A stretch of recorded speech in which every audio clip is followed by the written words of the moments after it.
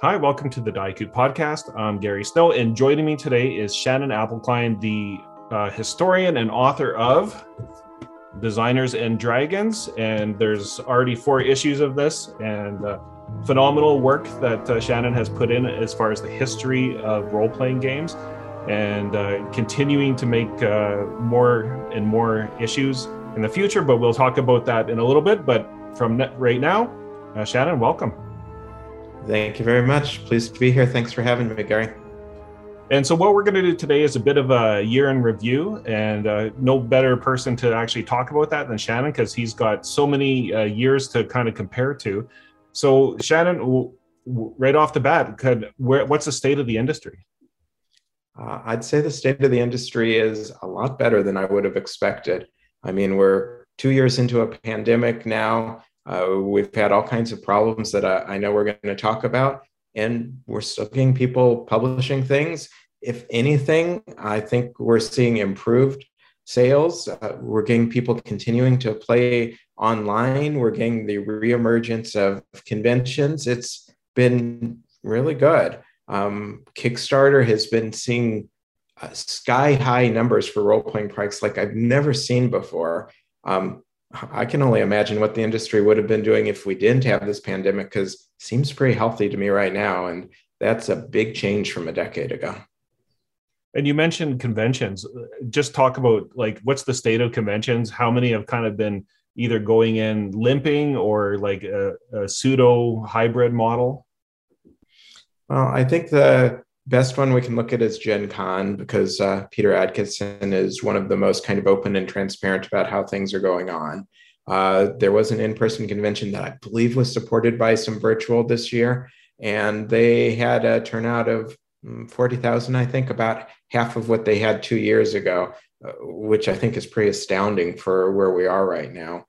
We had most of our conventions go off in September. We had one of the PAXs, we had Gen Con, and then we had Origins, I think, start just at the end of the year. And so it all kind of got pushed back. It all got kind of mushed together. I'm sure that impacted people's ability to go because they were all together. I know some publishers were not willing to go to all of them because they were afraid they would be potential disease vectors from one place to another, because they were all like within 14-day windows from one to the other to the other. But they happened. They seemed to work. There were no super spreader events. So it seems that they were done safe enough. So successful. Big change from the start of the year when we were all virtual. And I think we're going to be continuing this into 2022, though it's, of course, hard to say with Omicron out there. Do you think conventions still have the same kind of place in the industry as they used to have, or is it declining with more and more like Kickstarter and digital? I would say it's very much not declining. I mean, we are seeing the numbers of Gen Con, they've been skyrocketing year by year until the last 2 years, of course. We've seen the whole PAX series of conventions appear. There is, I think, so much more interest in in-person gaming with people from all across your area, your region, the country, the world, than there ever was before. I think a lot of that has to do with the innate growth of the industry that we've been seeing. I think a lot of it has to do with the fact there's a lot more kind of mass appeal for role-playing games. And so there may be people going out there who, haven't necessarily done a lot of gaming and they want to see more of it. You say, do they have the same place in the industry? And I'm not sure that's quite the same. Conventions were really the only place the tribe could meet in the 70s and 80s. They were the only place you could find out about new games, about other than the magazines. See how other people actually played. The role-playing industry was much more fractured and, in separate little regional enclaves in the 70s in particular than it is now. And so the conventions were how they came together. And I don't think there's that same need for the communication, because we do see it on Kickstarter and other things like you mentioned now, but they're no less, they are much more popular, in fact. And then I guess an offshoot of that is like just the whole printing process. And across North America and even the globe, there's logistics problems and printing problems. And how has that been impacting the industry? I think it has the potential to horribly impact the industry. One of the biggest problems that we've seen is that shipping costs have dramatically skyrocketed. And when I say dramatically, I mean some role playing publishers are seeing their shipping costs up 10 times over what they were a year or two ago. And our industry does not have very good margins. It has paper thin margins, profit margins. And so I don't know how publishers are absorbing these additional costs right now. I don't know how they're going to in the future. I am fairly shocked that we have not seen a wave of companies going out of business, a wave of failed Kickstarters, but we haven't. Certainly, it's also slowing things down. I think the worst story that I saw, really underlining how stupid a lot of the logistical problems were, came out of Long Beach, which is one of the big ports into the US. It's where a lot of the stuff from China is coming in. So that means it's where a lot of the role-playing products are coming in, because your full color books are probably being printed somewhere in Asia. And Long Beach had a law that said that you could not have containers stacked more than 2 high because it was unaesthetic, Southern California. And so they had come to a complete gridlock where they could not get things off of boats because everything was stacked too high.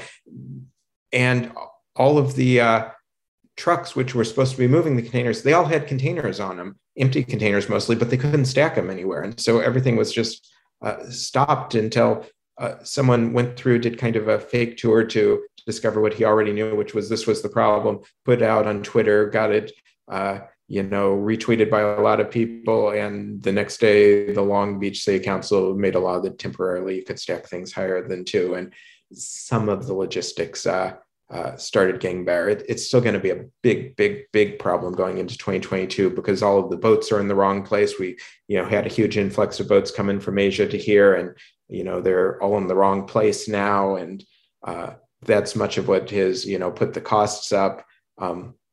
At least it's a little better, but I think that's the worst problem. And I could still see it driving major publishers out of business if there's not a lot of care.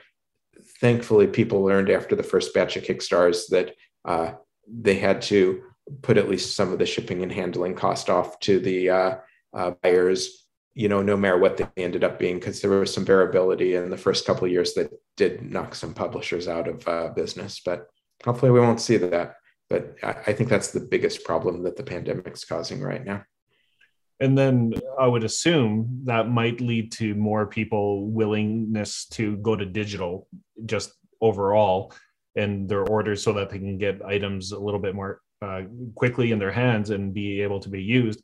And one of the games that was produced was the Monte Cook Darkest House. And that's kind of like a HTML website hybrid kind of adventure. And that's kind of the first one that I think I've seen. I mean, there's probably some smaller ones, but that's probably one from the bigger companies. Yeah, I think the Darkest House from Monte Cook's company is, I would say, the first and possibly only pandemic game, a game really produced to answer some of the solutions to the pandemic. It's got kind of a universal system. It's got, as you said, an HTML-ish interface where you can kind of move from room to room. It's got its books fully available as PDFs. It, I think, was really a thoughtful way to say, how could we produce a game that doesn't just run online, but was created to run online? It's kind of a neat experiment. The reviews of it seem to have been fairly good. And, I think we're going to probably see more of it. It's been great to see that type of creativity. Do you think it almost is like that step towards video games, that it's like, I mean, the lines are blurring between? The lines are blurring.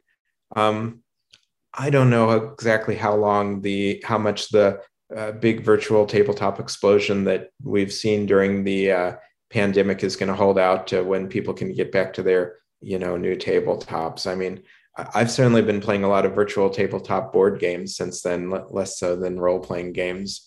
And I don't know if that's going to continue. I think a couple of years, people are going to have to make a reassessment and say, hey, was this something that we did just because of the pandemic, or was it something that's really offered a totally new way to role play that wasn't available to us before? And I don't know what that answer is going to be. I don't know what everyone's personal interest is going to be. I do know that 20 years ago, we'd have a member of our gaming group move across the country, and we'd talk about, oh, how can we bring them in, with video calls or stuff. It would never work out. Might that be different now? It's hard to say. It's really hard, I think, still to merge a physical tabletop with a virtual tabletop. I just bring a couple of people in. I don't think I've seen that change, because that, of course, hasn't been a priority in the pandemic. But I think there's really going to be a wait and see. But especially with the virtual tabletops, I think we've seen some evidence that maybe we've topped out at capacity already, that the number of people who want to do it is not increasing anymore. Though Roll20 was still reporting increases in size, at least in the first quarter. I don't think their later reports said if they were getting bigger or not still. And it seems that it's becoming a very crowded field. I saw that Astral Tabletop, virtual tabletop, ceased, and that they're just going to close things out eventually. And that was a partnership with DriveThruRPG, which makes me wonder how those work together now. Yeah, that Astral, basically the main designer developer, said he wasn't going to do any more work on it, which is kind of a 1 or 2 year out death knell for a online product. That was the thing that really made me think, wow, it's like we've maxed out capacity there, because he said he didn't do it just because he couldn't get critical mass. And as you said, he had a partnership with DriveThruRPG. He had, potentially all of the advertising, all of the attention that he wanted, and he couldn't get enough people on there. They were at Roll20, whatever other ones. They weren't willing to come over. Certainly online games always have a problem with critical mass, and whether you have to have enough people to get enough people. Maybe it was just that, but I have a suspicion that people were starting to go back to the tabletops already, the physical tabletops, and that I think his announcement was in November or something, that by this point we may have reached peak of virtual tabletops, and we may not be doing more there. Hard to say. And then despite that, there's the Demiplane virtual tabletop, who is now developing the equivalent of D&D Beyond for Paizo. And they announced that I think it's going to be out next year for the Paizo's Nexus platform. And I guess, what's your thoughts on that? Are they heading in the right direction, or is it just to compete with D&D Beyond? It's hard to say. I mean, I wonder how D&D Beyond is doing compared to, Roll20 or Fantasy Grounds. Roll20 and Fantasy Grounds seem to have all of the oxygen in the room. They seem to get all the attention. I'm surprised every once in a while when I look and remember, D&D Beyond, that's around. But, they could easily be much, much larger just because of the D&D base. Paizo doing their own. I think they're probably still the number 2 role-playing company. If so, that's probably a great way to lock in their audience. And they're probably the other publisher that's big enough to really have that make sense. I don't think I'd say anyone else is.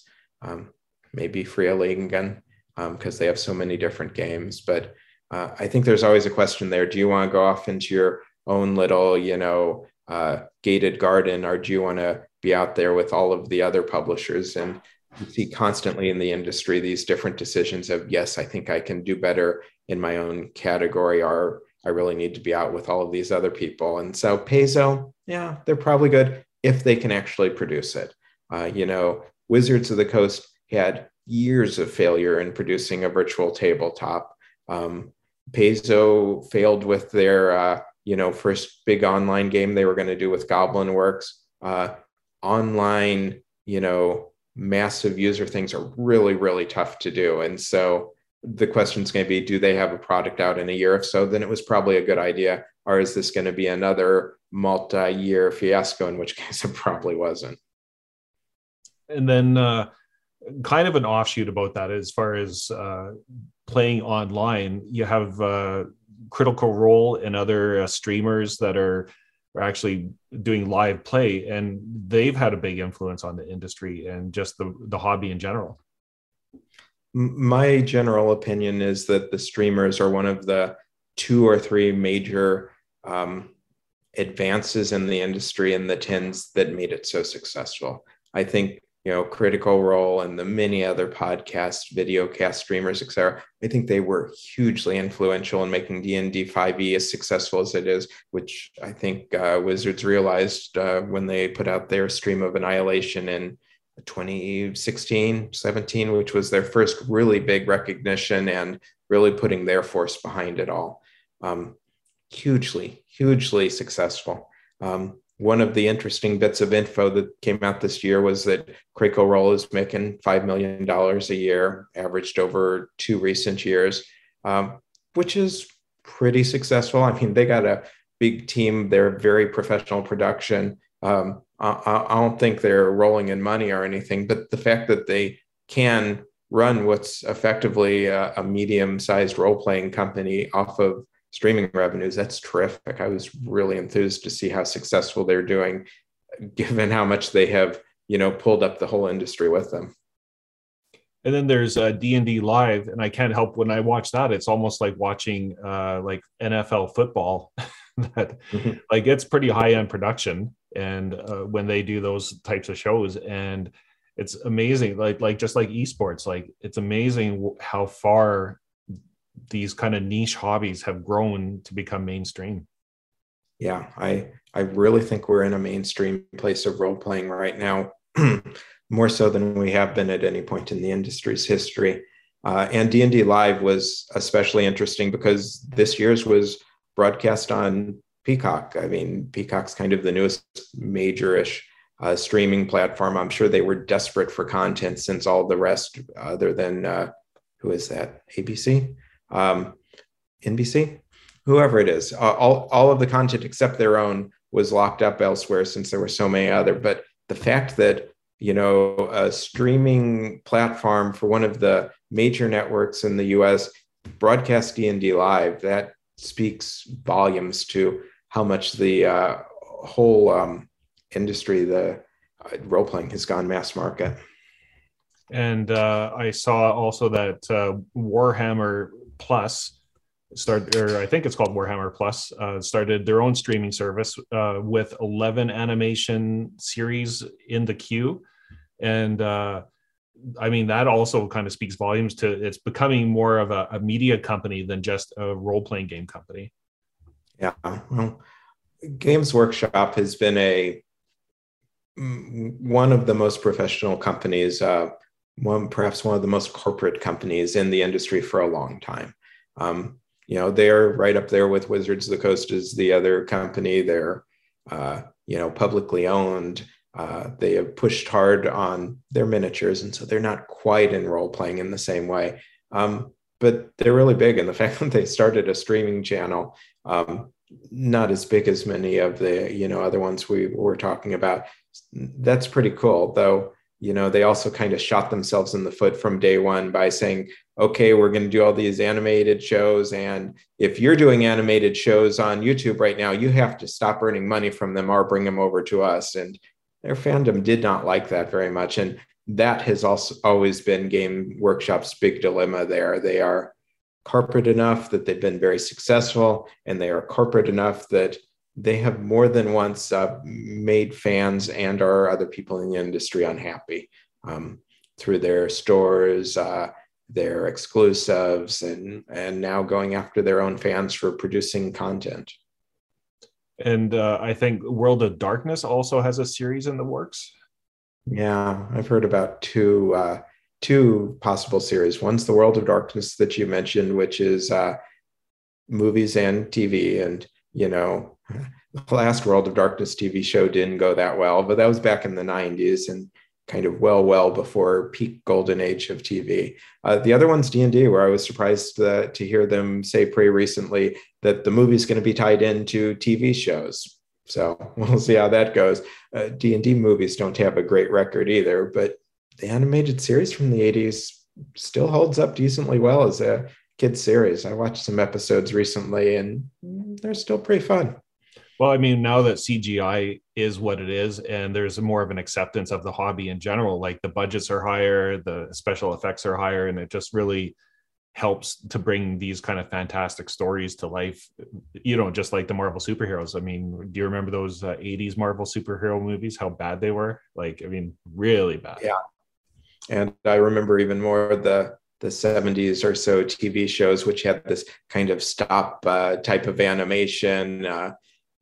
Not great. So yeah, there has been a big change. As I said, in part, I think that's peak TV, but also you're right. I think Game of Thrones did a lot to make it possible to do great fantasy series. I mean, we have the Wheel of Time now, which I've been hearing mixed reviews on, but it's certainly the type of thing that would not have been made a while ago. We've got Second Age, Lord of the Rings series coming out soon.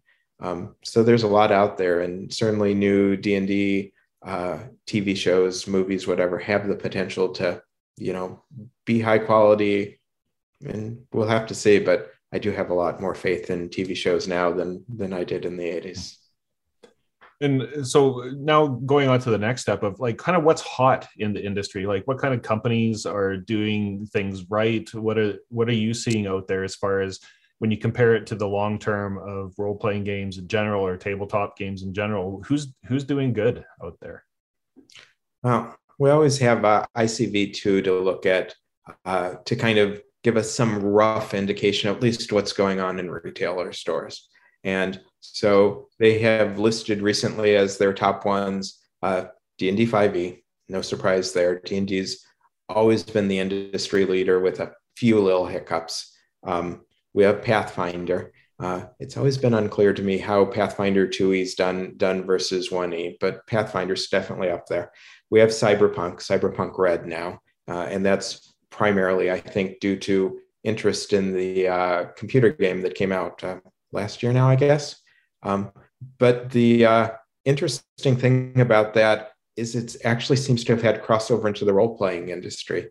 You mentioned the Marvel movies, and they're another example of kind of licensing off of a smaller industry. And again, I've heard over the Marvel movies that they get huge interest in the movies and they get very little crossover into comic shops afterward. They just don't see that same success in the series. So the fact that Cyberpunk Red came out as a video game and suddenly the role-playing game is doing a lot better, that says that we might have a lot more success in our industry licensing things out for whatever reason. And possibly, my favorite success story of the 10s going into the 20s now is the whole Swedish scene, and how we have these Swedish role-playing companies that got started in the 80s, building off of Chaosium's BRP, kind of building a whole industry off of that. And they're kind of all of the foreign from the US at least, role-playing scenes, one of the ones that really I think was the most, creative in producing so much of their own content. And now, primarily thanks to Fria Ling and the Free League, they're doing magnificent on the international scene. I would easily place them in a top 10 role-playing companies, maybe top 4. One of the recent ICV2s, which listed games instead of companies, put Alien, which is one of their newest games, at number 4, I think. So I think those are all pretty hot companies. We, of course, have had the OSR continue to do very well. Worlds Without Number, which was the new fantasy game from the company that did Stars Without Number, Cinnamone. Kevin Crawford's company. Yeah. I believe they are the top fantasy role-playing product being sold by DriveThru RPG this last year, other than D&D itself, of course. I also have kind of fallen in love with Necrotic Gnome, who did Old School Essentials, which they finally got some of their books back into print this year after problems due to a combination of Brexit and the pandemic, which kind of kept them locked up in their England warehouses for a while. So it's been really great to see the OSR, which, was a fan movement in the odd aughts and, became a publishing movement in the 10s. And now in the 20s, it's, a mainstream publishing movement. The other big publishing movement from those periods, of course, was the indie movement. And frankly, I have trouble seeing the indie movement anymore, not because it's faded away, but because it's, become so mainstream. The biggest Kickstarter of the year for Avatar Legends from Magpie Games, they were an indie publisher. Is that one still indie or not? I'm not sure. Yeah, and then I guess speaking of Kickstarter and speaking of indies and success, like Mothership, I could not believe they achieved the success that they achieved, and Kickstarter in general just being such a good avenue for indie publishers and big companies as well. I mean, it's basically become a pre-order system. Yeah, one of the biggest challenges in role-playing production has always been figuring out print runs. The rule of thumb I learned when I worked for Chaosium back in the 90s was that you wanted to publish a print run in which you sold half of your print run on the pre-order. You got them into house, you immediately sent out half. And that meant you paid for your print run, you immediately got all of your cash back to do the next print run. And then you had, this long tail of sales that would continue on for the rest to continue funding, staff and all of the rest. But that's a really hard guess to make, especially if you don't have a, existing fan based existing line. And so publishers, it's not just that they've been using it for pre-orders, but for pre-orders so that they know how much to print and they can make that accurate. And like I said, there were some real problems in the first years of Kickstarters, primarily related to international shipping, that got a lot of publishers in trouble. But now I think it's really turned into a huge boon. And this last year, I've never seen anything like it. I've been kind of looking at the top Kickstarters since 2011. And 2011, I wrote a yearly report in which I said, wow, we had a company that made $30,000 on a Kickstarter. That was due from Evil Hat. And the next year I was like, wow, we have 11 or something like that made over 100,000.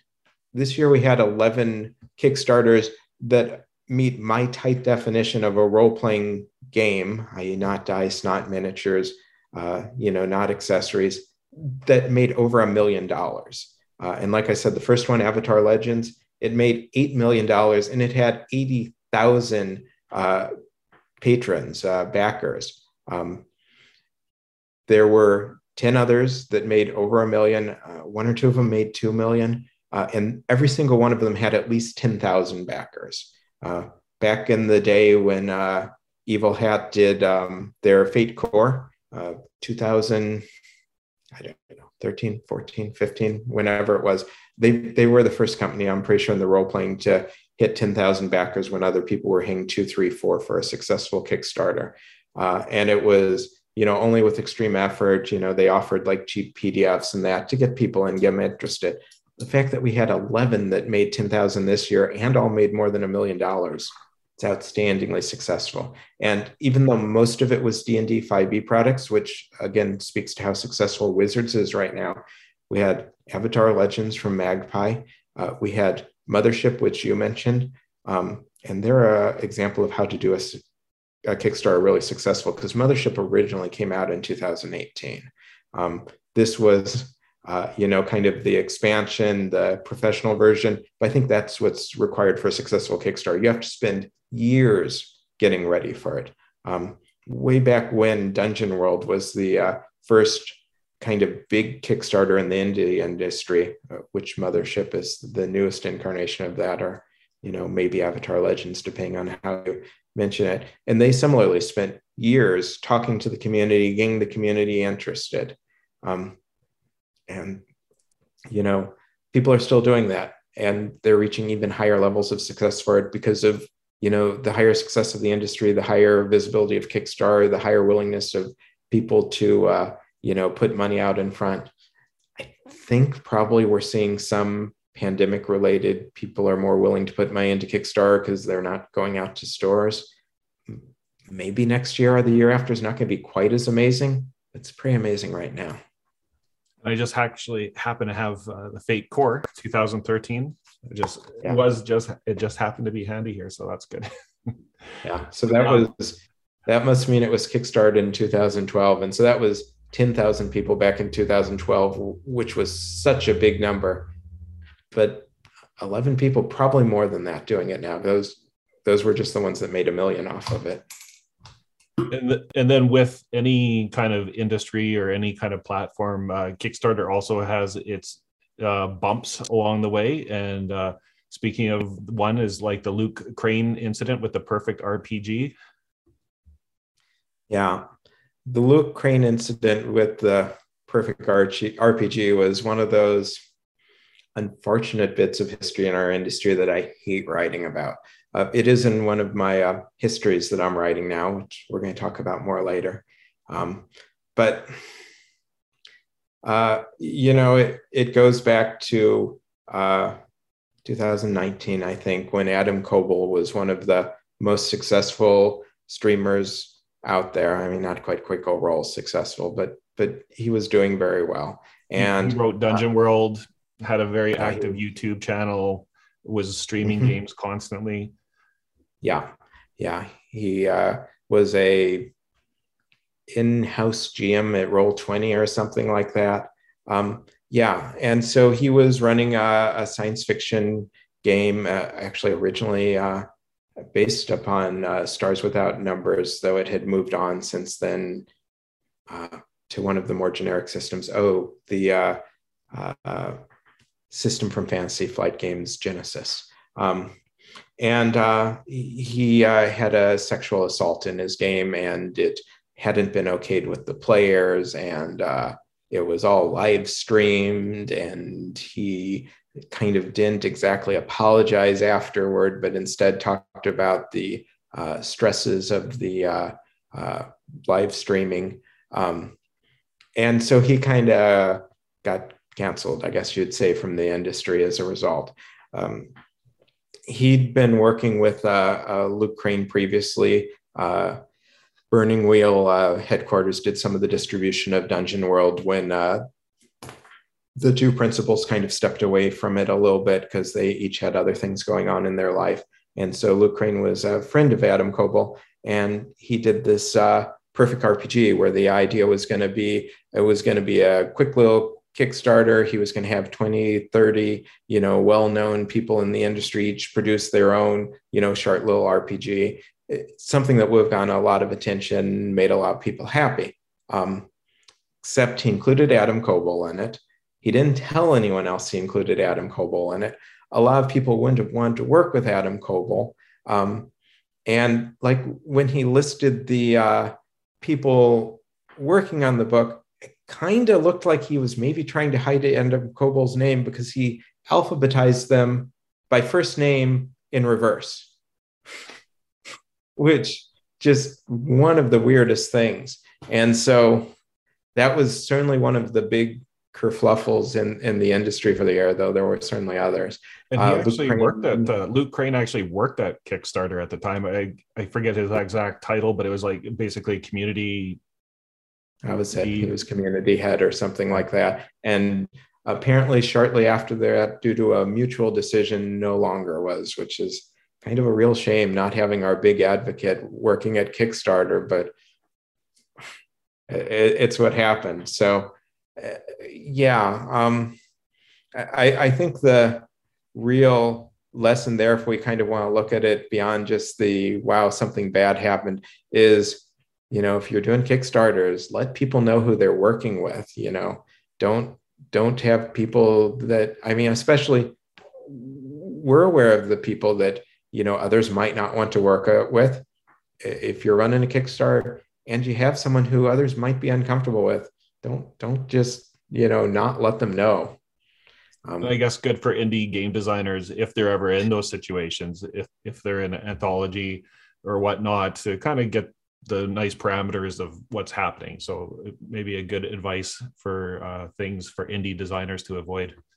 Yeah. And I can understand the overall question can be tricky. When you get out of the indie space, at least so much role-playing work is done by huge consortiums of people right now. You can't tell everyone that's working, but you got to know when something is going on that people might not be happy with. Otherwise, you're just going to, kill your whole project like happened here. The project was withdrawn within the day.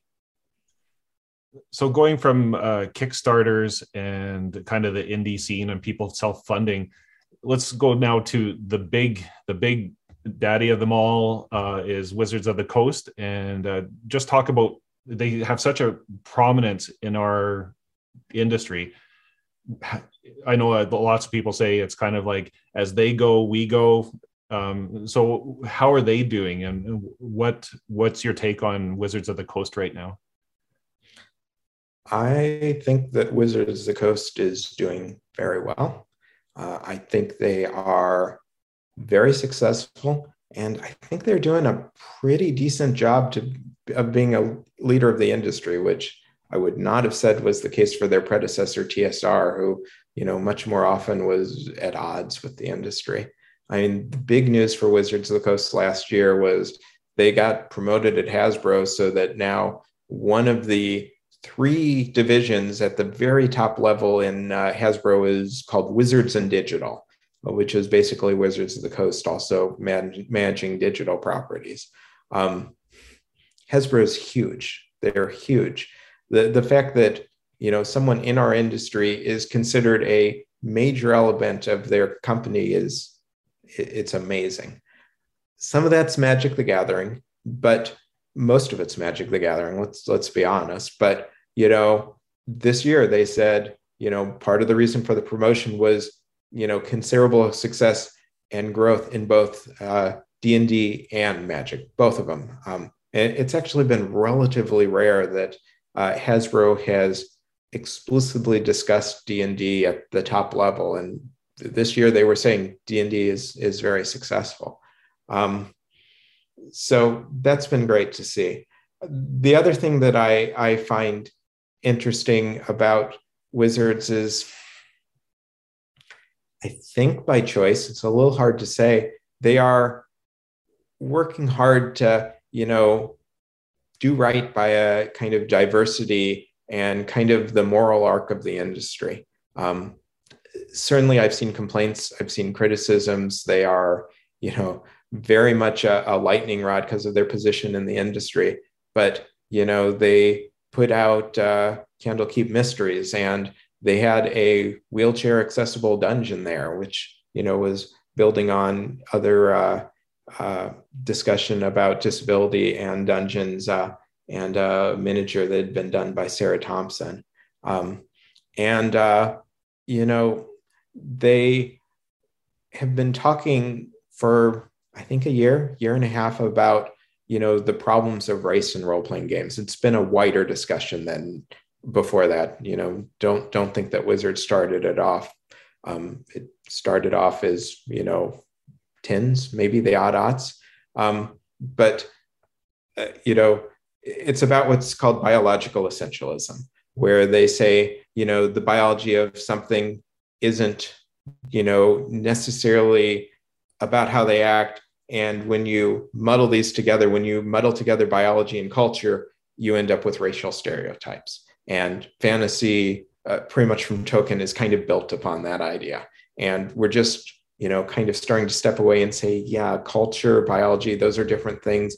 If we try to say this, they're the same thing, not only do we create games that aren't necessarily as, deep and realistic as they could be, but we also give racists in our real world kind of a leg to stand on, because we say, yeah, you're right. When you're saying these, real world racial groups are different, we're supporting that. And we obviously don't want to do that.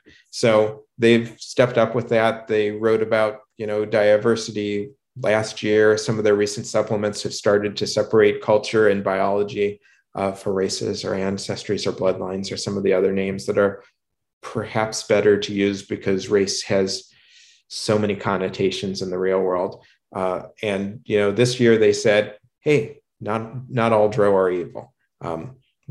Saying Drow are evil, that's very much biological essentialism. It's very much saying that psychological, mental, other characteristics are based on biology, which, is not appropriate.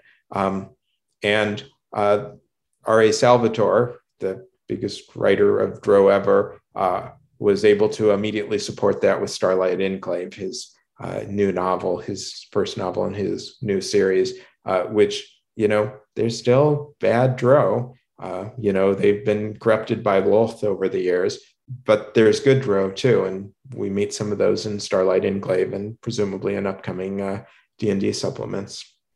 And then speaking of novels, the Dragonlance saga, by Margaret Weis and Tracy Hickman, I don't know if some of those same issues played out into that, but that was very prominent at one point that they pulled the plug on a future update of Dragonlance, only to have Wizards of the Coast sued for breach of contract by Margaret and Tracy. And what's your take on that? Yeah, the lawsuits were weird. There were two major lawsuits last year against Wizards. One of them was the one you mentioned by Margaret Weis and Tracy Hickman. They had basically, Wizards shut down their fiction department 2016 or so, because it's gotten increasingly hard for a company, even Wizards size, to sell into the fiction market. It's gotten very expensive to do so.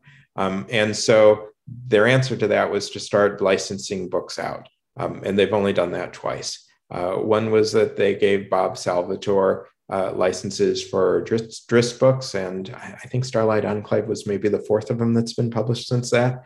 And the other was that they gave the Dragonlance creators, the main Dragonlance creators, there was a whole team, Weis and Hickman, a license to publish a new trilogy.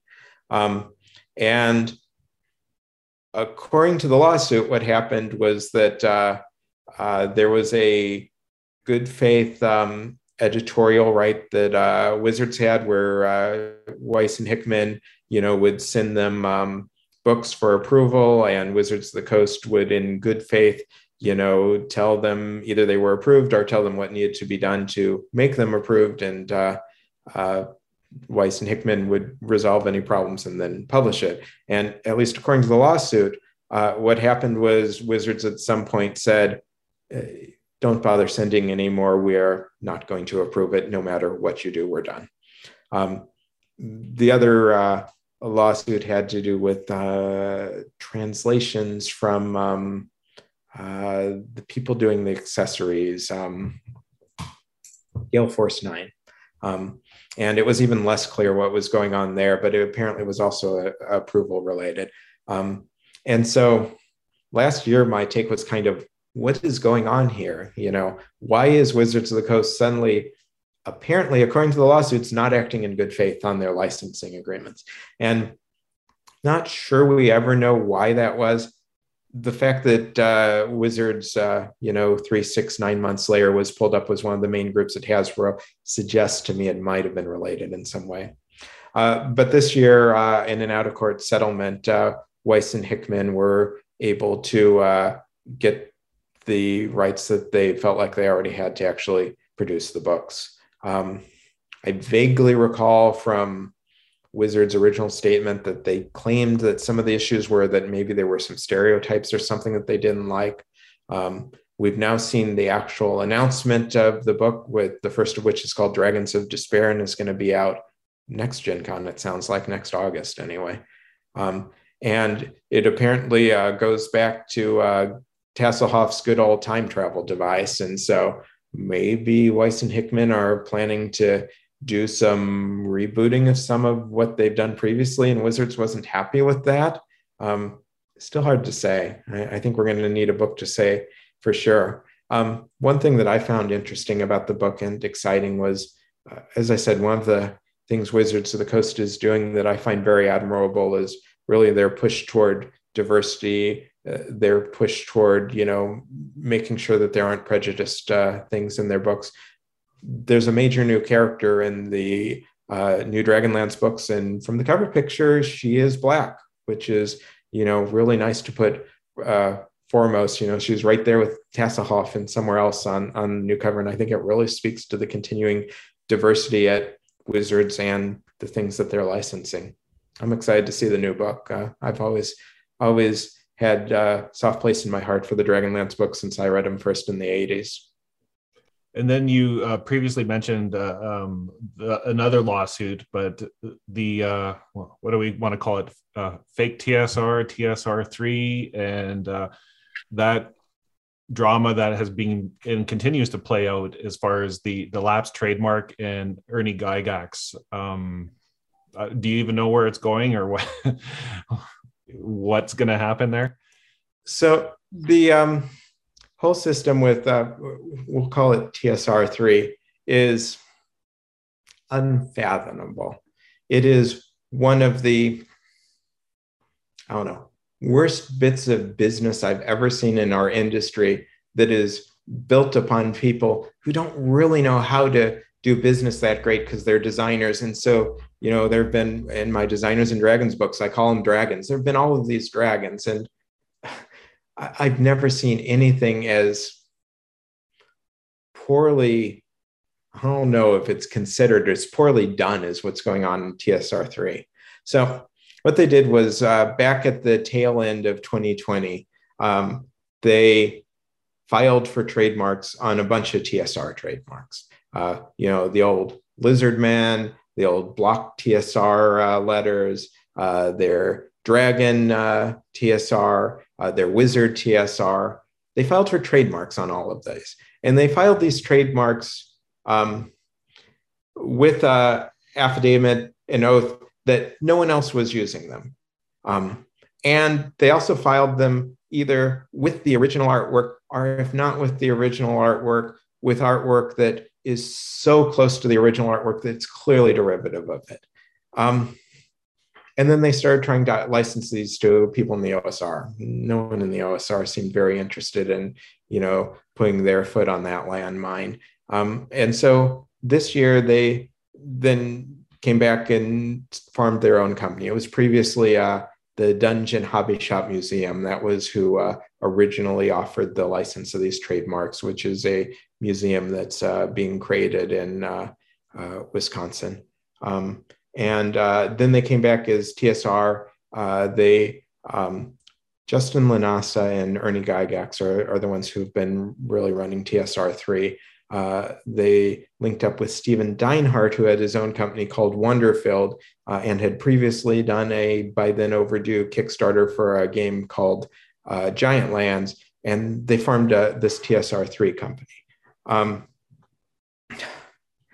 And at which point they started, putting out all kinds of media that basically suggested we're the original TSR, come back together, which they are nothing of the sort. And if the licensing of these other trademarks that are kind of questionable wasn't enough to make people think weird and things about them, the fact that they started really acting, or at least marketing themselves like they were the original TSR back, didn't do any better. And by the way, when I say questionable trademarks, there's the two things. First, Wizards of the Coast has claimed that they committed fraud in filing for these trademarks by saying that no one else was using them and that they knew better, which is going to be for the trademark board to decide. And second, because they used copyrights that didn't belong to them for the artwork, or else made derivative things that probably would fall under derivative copyrights. So really questionable trademarks before they even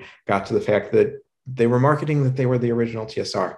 And then Ernie Gygax did an interview, and he said some things that have been taken as transphobic, and he said some things that came across as directly against the diversity initiatives that Wizards was doing. And it's kind of been followed up by Justin and Stephen. Stephen, I think, was the one that made a very transphobic remark on Twitter.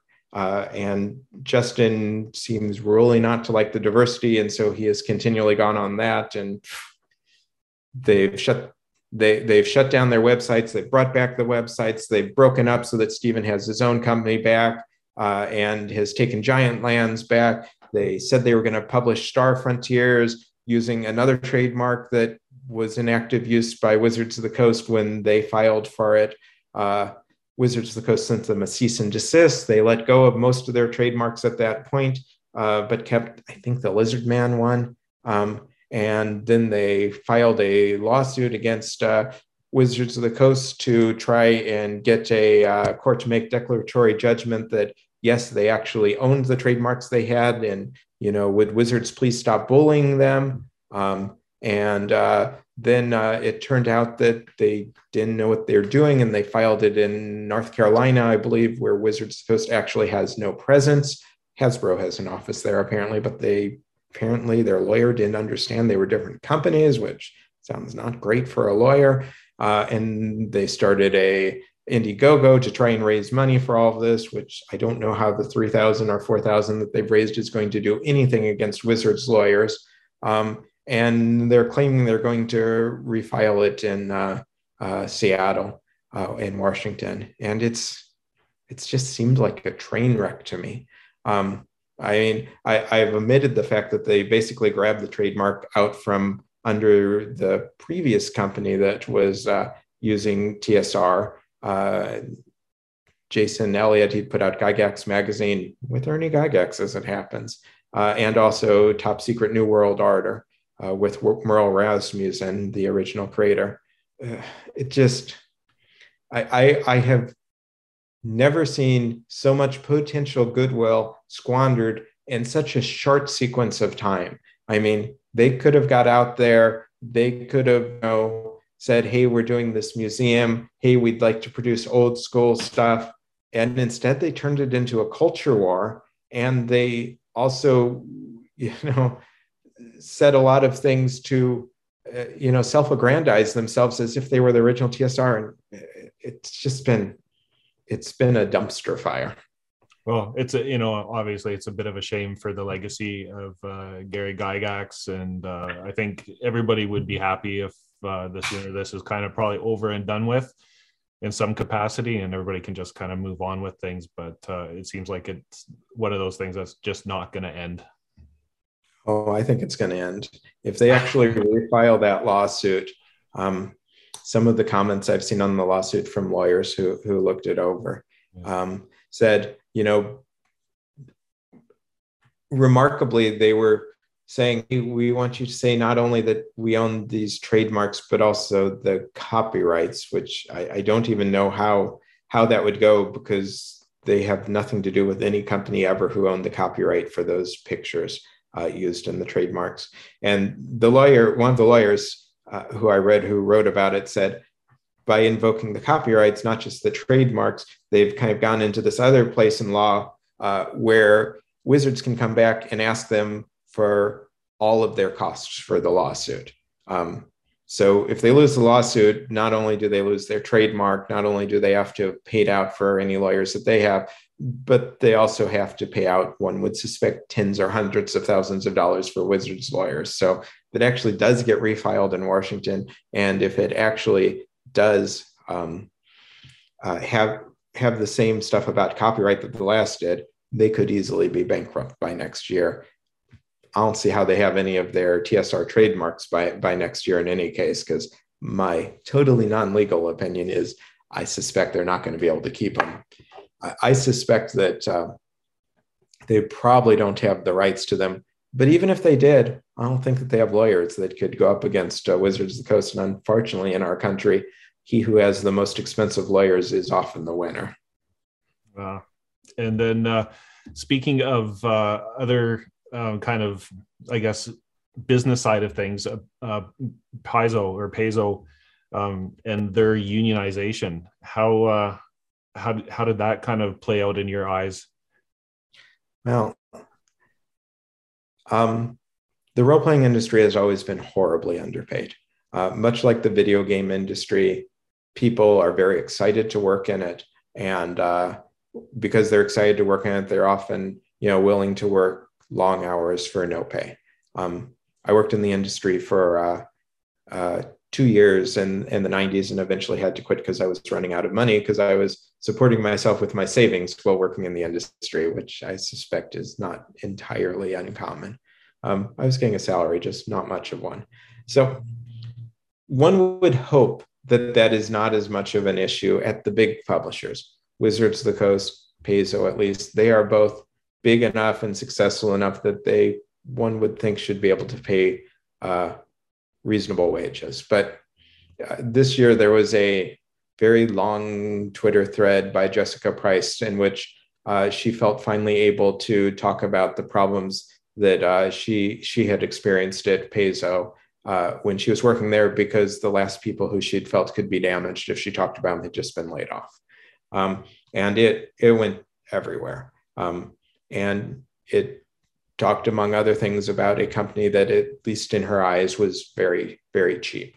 I think the thing that struck me and that struck many people the most was that they did not clean their carpets for years and years and years, to the point where people were having, like breathing difficulties and getting sick because of it, which if that's actually the case, that goes right up there with the whole TSR 3 story as one of the most ridiculous things I've ever heard in the industry. But I would believe it too, just based on how I've seen some publishers run. Also in it, and the thing that was kind of the least dramatic, but possibly the most important, was that the people there were underpaid, especially for the fact that they were working in, Seattle, Washington, a very expensive area. And so I am pretty sure that that's what directly led to the decision of Paizo employees to seek a union. First in the industry, at least first in the industry for a direct role-playing company of that size. Maybe there's something else in board gaming or something. I don't know of it. We'll call it the first in the industry.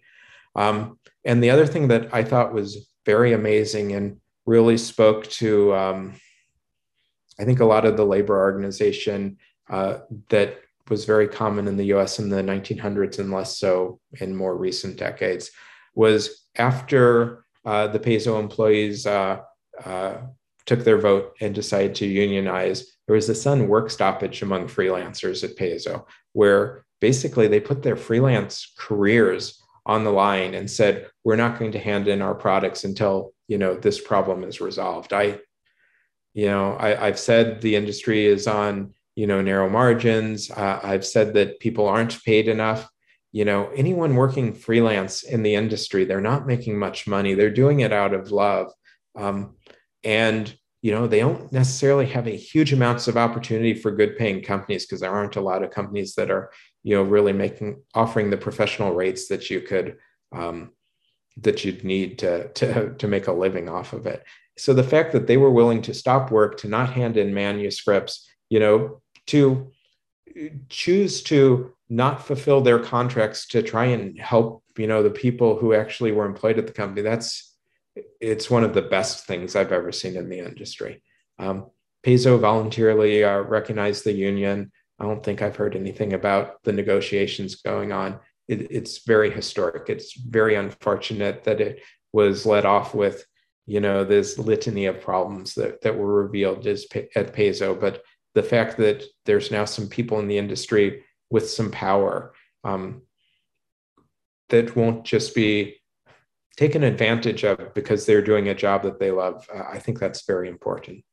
And I mean, just you even talking about that, and I think it's very similar to other industries, like the film industry, as an example of, people get stars in their eyes and they have a passion for whether it's telling stories or designing role-playing games or whatever the case might be, that they are willing to sacrifice almost anything in order to get a successful career within that industry. So you see it all the time where people get taken advantage of because there's somebody always right behind them to replace them. And this is like the fact that those freelancers were, holding out is maybe a sign of a bit of a change.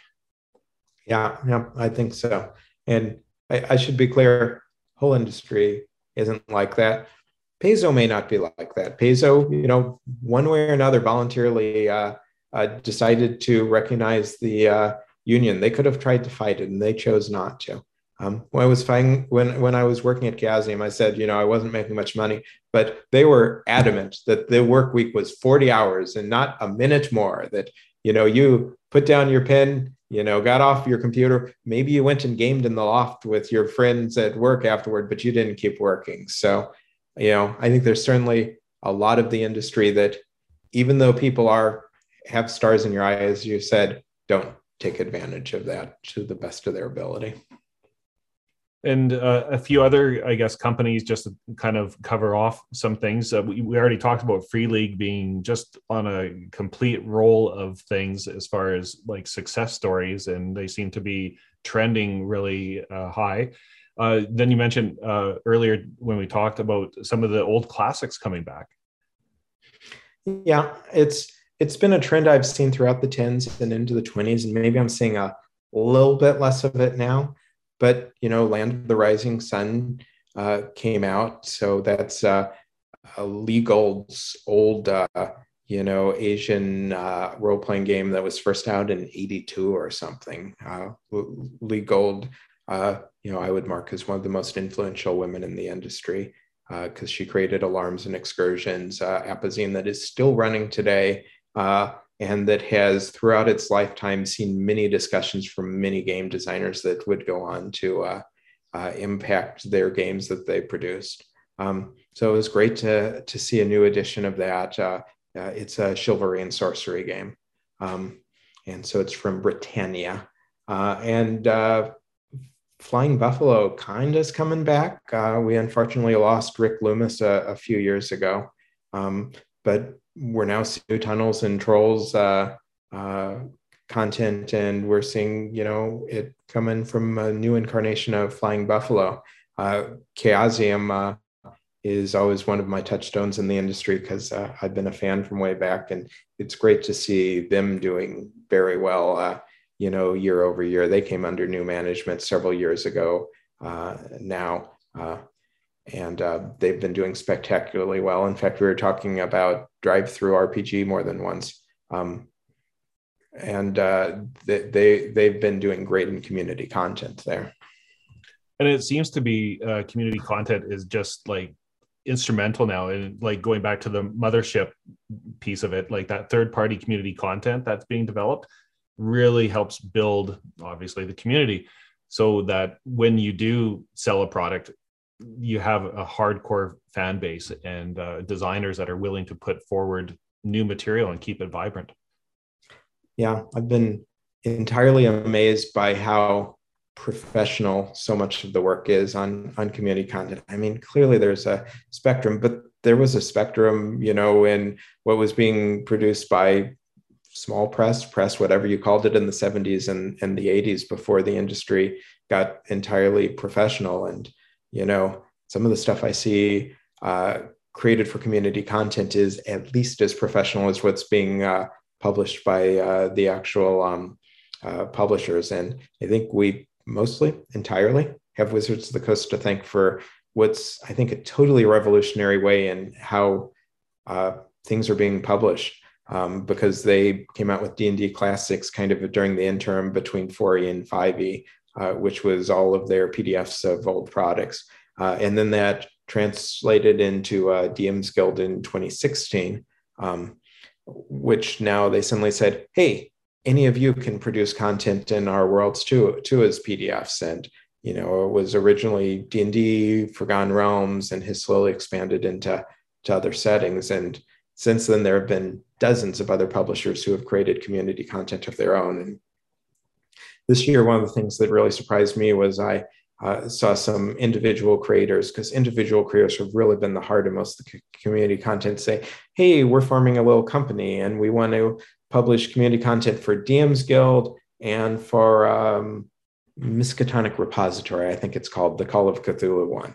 And that was kind of a first, that we now have publishers appearing that are there just to create community content, not to take anything away from the individuals, since so many of them are, just as professional as anything else. And I think possibly the only reason they don't have a publishing name is just because it all goes out through DM's Guild or whatever. But, what we saw in the 70s, which were all of these kind of individuals starting up their own companies to publish content for D&D originally and variations of it and such.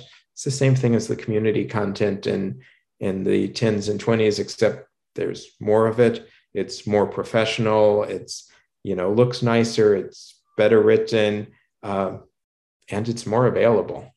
It's, I really think the future of game design, if you're not a medium-sized publisher yourself.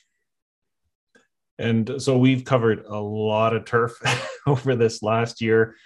And before we get your predictions on the upcoming year, tell us, what have you been up to and what's in the future for you?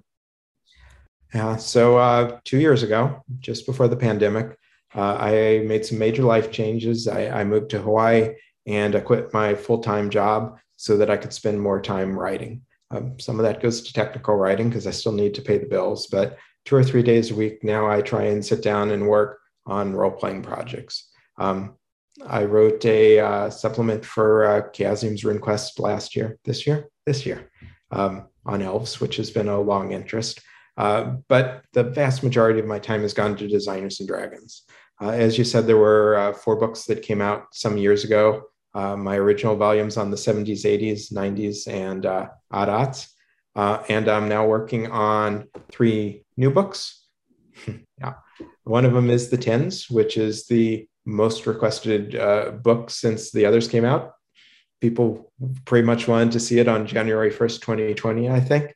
I'm giving it a little more time to breathe because I kind of need to see what companies, that were just emerging in the last few years were successful and what weren't. For example, Osprey got into role-playing publishing with their first book published like on December 24th, 2019 or something, somewhere around there. And so that's a company that if I released it on January 1st, 2020, I wouldn't have been able to say anything about. I've got about a little more than a third of that book now. But I'm also working on 2 books of lost histories, which I'm going back to 70s, 80s, 90s, and aughts, and I'm writing about a bunch of the companies that I didn't write about the first time. So, for example, the one in front of me at this very moment is Timeline Limited, who did the Morrow Project in 1980, kind of the first military role-playing game, second-ish post-apocalyptic game after Gamma World, and also a much more serious take than Gamma World. Someone that was included in about a page in the original, and so it will be out to a full article. And there's just a lot of other ones. Britannia Games, I mentioned, who's doing Chivalry and Sorcery. They're another one in there. Many, many others. A lot of them, people that I found pretty important and just got missed the first time. So that's one big project. My hope is that maybe I'll have those 3 books ready to go in 2023. Probably a new Kickstarter for a 3-book series. The other thing that I'm working on are what I call my TSR codices. When D&D Classics first appeared, Steve White approached me and at DriveThru RPG approached me and said, hey, we got the secret project we're going to do. We're going to be making all of the PDFs available for the entire D&D catalog going back to 1974, 1971, really. I think they have chainmail there now. We'd like you to write histories for them. One other person was doing it at the time too, Kevin Kolp. And so we kind of divided up the world, and I wrote all the classic stuff and he wrote all the newer stuff. But when I started that work with DriveThru RPG, I worked really hard to make sure I retained rights to all of my histories. And it was work to figure out how, we could compromise to get everything everyone wanted. DriveThru RPG was great. And they were willing to do it while they were right in the middle of this big initiative to start getting all these books digitized. They were willing to let me hold on to the rights to my history. So I started to compile those into books. And I originally thought, hey, nice 4-book series. That'll be fun. I'll need to fill in the gaps. But for the stuff that Kevin did originally, I found out that I'd actually written about 1 million words just in the content that I'd written over the years. Yeah. And so what I'm actually working on right now is a 4-book series that covers original D&D, AD&D first edition, basic D&D, and kind of the last little bit of basic D&D, which was published as Mystara in AD&D second edition. And so that'll give me kind of a everything up to 1989. That's mostly my stop point, but then there was a little basic D&D that went over into 1993 or so. So that's actually going to be a 4-book series. I finished the first 2. So I have 2 books on everything OD&D and AD&D first edition. And in the new year, I'm going to start on basic D&D. And some of that is, revising, editing, normalizing all of the work that I'd done already. Some of it's filling in gaps. A lot of it depends on when I wrote it. First ones I wrote were shorter, later ones I wrote were longer, and I'm kind of settling on the longer one. So that's an exciting 4-book series that I'm hoping to release in 2024, which will be the 50th anniversary of D&D. And so talking about its origins, I think will be interesting. And people have seemed to like the histories over the years, which will remain available in their original form, of course, at DM's Guild. I just finished a book on the elves, the Aldriami for RuneQuest. Actually, I finished it. I sent it off and I've got comments, so I need to revise it a little bit. And I have a new secret project for next year, which will be a specific history for a company that's asked me to put together for them. So we need to finalize the contract, but I think we have it, and I just need to get off my butt, make the final changes, and send it to them. So those are kind of my 8 books I'm working on right now. No shortage of work. You're a busy person. So we very much appreciate you spending some time with us and sharing your knowledge. And like I've said before, your lens on the overall history of tabletop role-playing games and then putting it into context of what we're seeing year to year is, I think, invaluable. And then speaking of which, any kind of knee-jerk predictions for 2021? Nobody likes to predict things because, usually half of it doesn't come true, if not more. But any kind of trends that you see happening? Something that's become pretty obvious to me, and this is a really boring answer, is that a lot of the trends that we see continue from year to year. And so I think a lot of what we've seen thus far, we're going to see that into next year. I've seen this rise of the use of role-playing games as content year by year,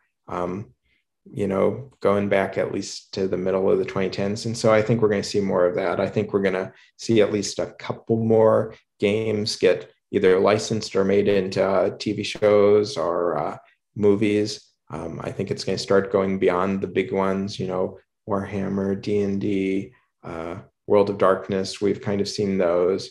I think we're going to see something licensed for someone else. I mean, RuneQuest Glorantha TV show, that would be pretty cool. Traveler, actual successful movie or TV show, that would be pretty neat. I think those are the types of, things just barely off of the top tier, Pathfinder that we might see a license for at least. And, that's what the hope of it. So I think we're going to see more of that. We might see more mainstream streaming like the D&D Live that was on Peacock.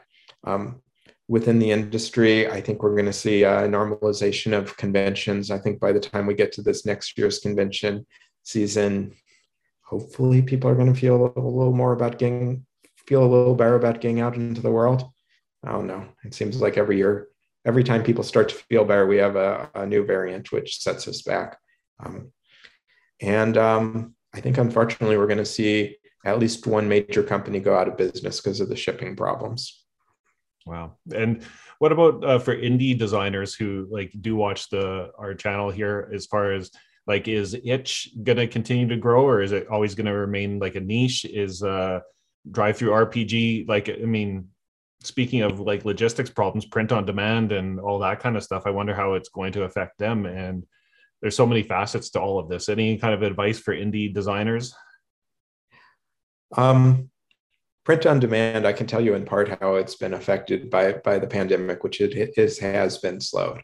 I mean, I'm in Hawaii, but my shipping is horrible. But I've seen print on demand take 2 to 3 months to get to me at this point. I suspect on the mainland, people are saying a month would be my guess, and a month and a half. And so it's been delayed. Indie designers, itch. I've had a hard time really assessing. It is clearly a huge creative wellspring. I mean, it's amazing to go in and see how much is being done there, how much is new and not being seen, but I'm not really seeing it in the wider world.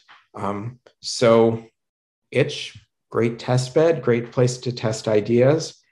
If you need one to get it out further, I think there needs to be a change in Itch for that to happen. And there might be. I mean, they might want to figure out how to push it further.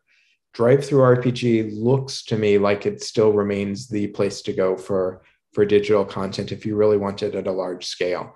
And not necessarily if you want comments, if you're still working on revising it. So I think maybe you might say that Itch and Drive-through might not actually have the same goals and the same uses, that the one might be much better as a creative community and the other might be much better as a publishing community.